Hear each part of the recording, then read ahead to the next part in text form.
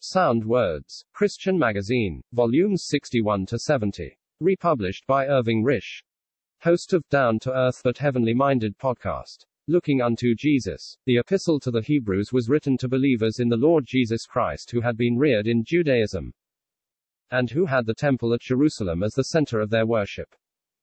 Jerusalem had been established as the divine center in the days of David and Solomon, and when the Lord was upon earth he had owned the temple as his house. But when he was rejected, God's center was no longer on earth, it was in Jesus in heaven. Every divine blessing, whether for Jew or Gentile, is in Christ in heaven.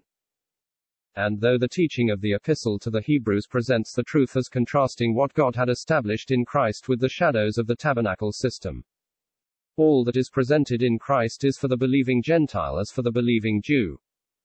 In Hebrews chapter 12, the writer refers to the great cloud of witnesses of chapter 11 who had shown what faith could accomplish. Like them, we are to be marked by faith, and are to run with patience the race set before us, laying aside everything that would hinder, and especially the besetting sin of Israel, unbelief. That had all along been the cause of their not entering into the blessing of God. These outstanding men and women of faith showed some of the manifold features of faith, but every feature in its perfection is to be found in Jesus. He is the author and finisher of faith, the one who in his pathway has manifested every detail of it. So that if we desire to learn what the path of faith is, we have to see it in Jesus. Throughout his perfect pathway he had the end in view, and this sustained him through all his manifold trials. His path was beset with deepest sorrows, but he looked forward to the joy that he would have at God's right hand when all the sorrow and sufferings were over. Jesus was called upon to pass through sufferings that were peculiarly his own, for none but himself could know what the cross meant.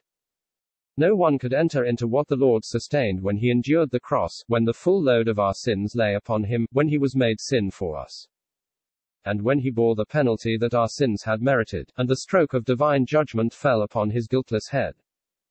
No human heart and mind can touch the awful feelings of the heart of Jesus when he was the holy sin-bearer, and when he cried, my God, why hast thou forsaken me? We know it was the love of Jesus for his God and Father, and for us, that sustained him amidst the sufferings and judgment of the cross.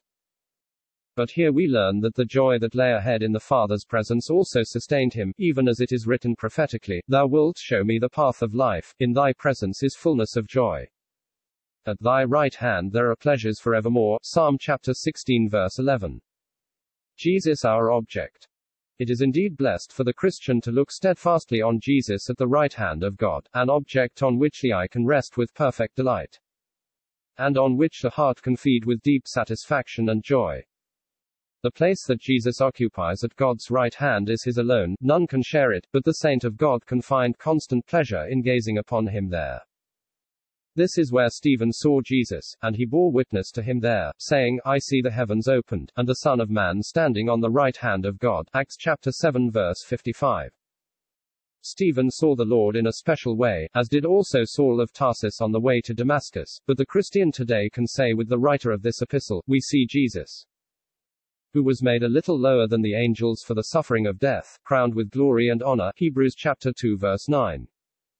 We see Jesus in his glory as Son of Man, we see him as our great high priest, as our advocate, as our head, and in the many glories described in the first chapter of this epistle, and as viewed in the first chapter of Colossians, and in many other rays of glory portrayed for us by the Holy Spirit in the writings of the Old and New Testaments.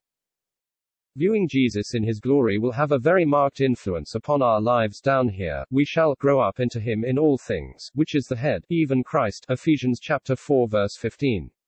Jesus our example. Jesus is also the great exemplar for his people, and we are to consider him that endured such contradiction of sinners against himself, lest we get wearied and faint in our minds.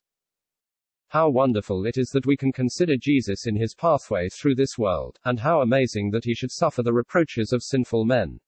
Pharisees, Sadducees, Herodians, chief priests and the elders of Israel were among those who stood against Jesus, but he suffered it all patiently, manifesting divine goodness where all around was evil, and telling out the love of God when the hatred of men was shown in all its bitterness against him. In the conflict of good against evil, Jesus resisted unto blood, dying a martyr's death. None could be with him in the death of the cross, when he made atonement, but others have followed him in the conflict of good and evil, and have resisted unto blood. The Hebrews, to whom the epistle was written, had suffered much, having taken joyfully the spoiling of the goods, but they had not yet been called upon to die for their faith in Jesus. Stephen had died, and James the brother of John had died, as martyrs, but those who received this epistle were still in the body. And they are encouraged to look unto Jesus as the example for them in their path of faith. Jesus, a merciful and faithful high priest. Israel's high priest had holy garments, for glory and beauty, and a holy, golden crown upon his mitre, but our high priest has been crowned with glory and honor, at God's right hand in heaven. In heaven Jesus is a merciful and faithful high priest for his saints, having passed through this world, and knowing all that his own have to endure in the way of testing. Manhood in its perfection was his, with all the feelings, desires and circumstances that belong to man, and because of this he can fully enter into all that we are called upon to pass through. Hebrews chapter 2 verses 17 to 18. Jesus has taken away all dread from us in regard to our sins, for, on the cross, he made propitiation for them. Nor need we have a fear in relation to the circumstances of the desert way, for Jesus is able to succor us in every trial. The names of the children of Israel were on the shoulder stones of the high priest, and our names are indelibly engraved on the shoulders of our high priest in heaven. The one who was strong enough to enter into death and come out in triumph, is able to carry us safely through every trial. To lay hold of the resources that are available for us, we must ever be looking unto Jesus in heaven. When Peter kept his eye on Jesus, he walked on the waves, but with his eye on the storm he began to sink. We, too, shall be superior to every storm if the eye is on Jesus. Jesus, a great high priest. Of old, Israel's high priest, on the way into the holiest on the Day of Atonement, passed through the court and through the holy place. Our high priest is a great high priest, who has passed through the heavens on his way to the right hand of God. Yet though so great, he has a heart that feels with his people in all their sorrows and difficulties. Hebrews chapter 4 verses 14 to 15. The greatness of Jesus is seen in chapter 1, for he is Son of God, the creator of the worlds, the one who made the earth and the heavens. Hebrews chapter 1 verse 2 and 10. And his greatness is also seen in his work of propitiation, and in the place he fills at God's right hand. Jesus feels with us as having known all that tries his people. He knew what it was to hunger and thirst, and to be weary with his journey. He knew what it was to shed tears, being rejected by Israel, and sorrowing with his own in the presence of death. Yea, he knew strong crying and tears as none ever knew or could know, both because of the perfection of his humanity, his holy sinless nature, and because of what lay before him in the cross. All this enables Jesus to feel with his own, for our names are on his breast. The throne of God, which by reason of man's sin became for him a throne of judgment, has by the work of Jesus in redemption become a throne of grace. As we look upon Jesus on the throne above, we can come boldly into his presence, and there obtain mercy, and find grace to help in time of need. Verse 16. The grace and mercy are not to help us in failure, but to keep us from failure. Jesus our forerunner. At the close of Hebrews chapter 6, Jesus is seen within the veil of heaven, and his presence there has given hope to his people. Because of the intercession of Jesus on the cross, the nation of Israel was treated by God as a manslayer. Luke chapter 23 verse 34, Acts chapter 3 verse 17, God viewing the slaying of Christ as a sin of ignorance. But when the testimony of the Spirit of God was rejected, the nation was no longer in ignorance, but willful in its guilt, so that Stephen says, Ye have been now the betrayers and murderers of the just one. There was no further hope for the nation, which went on headlong to divine judgment.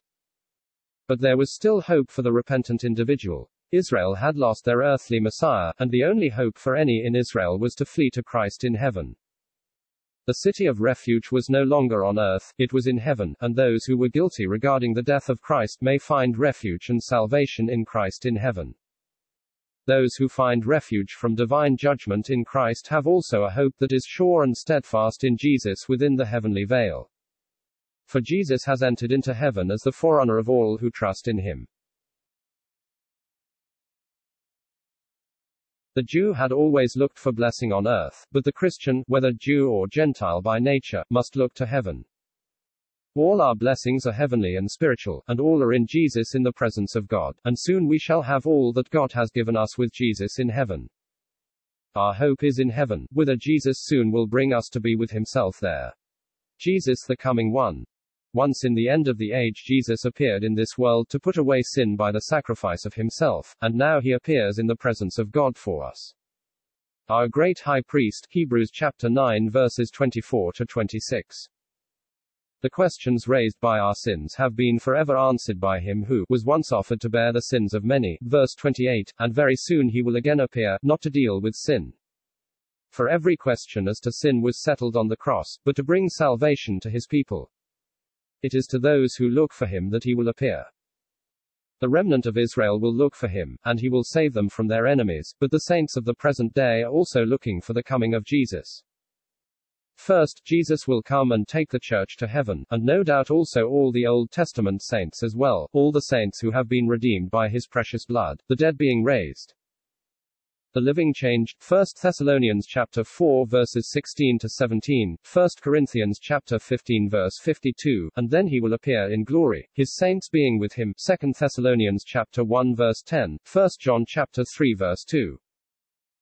How blessed then is our present portion in looking unto Jesus. We look steadfastly on him to see the path of faith, to see him as our heavenly object, our example. Our great high priest who succors and sympathizes with us on the way to heaven, where we see him as our forerunner within the veil. And where we look for him as the coming one to take us to be forever with himself in the Father's house, and to share the glory of the kingdom at his appearing. William C. Reed.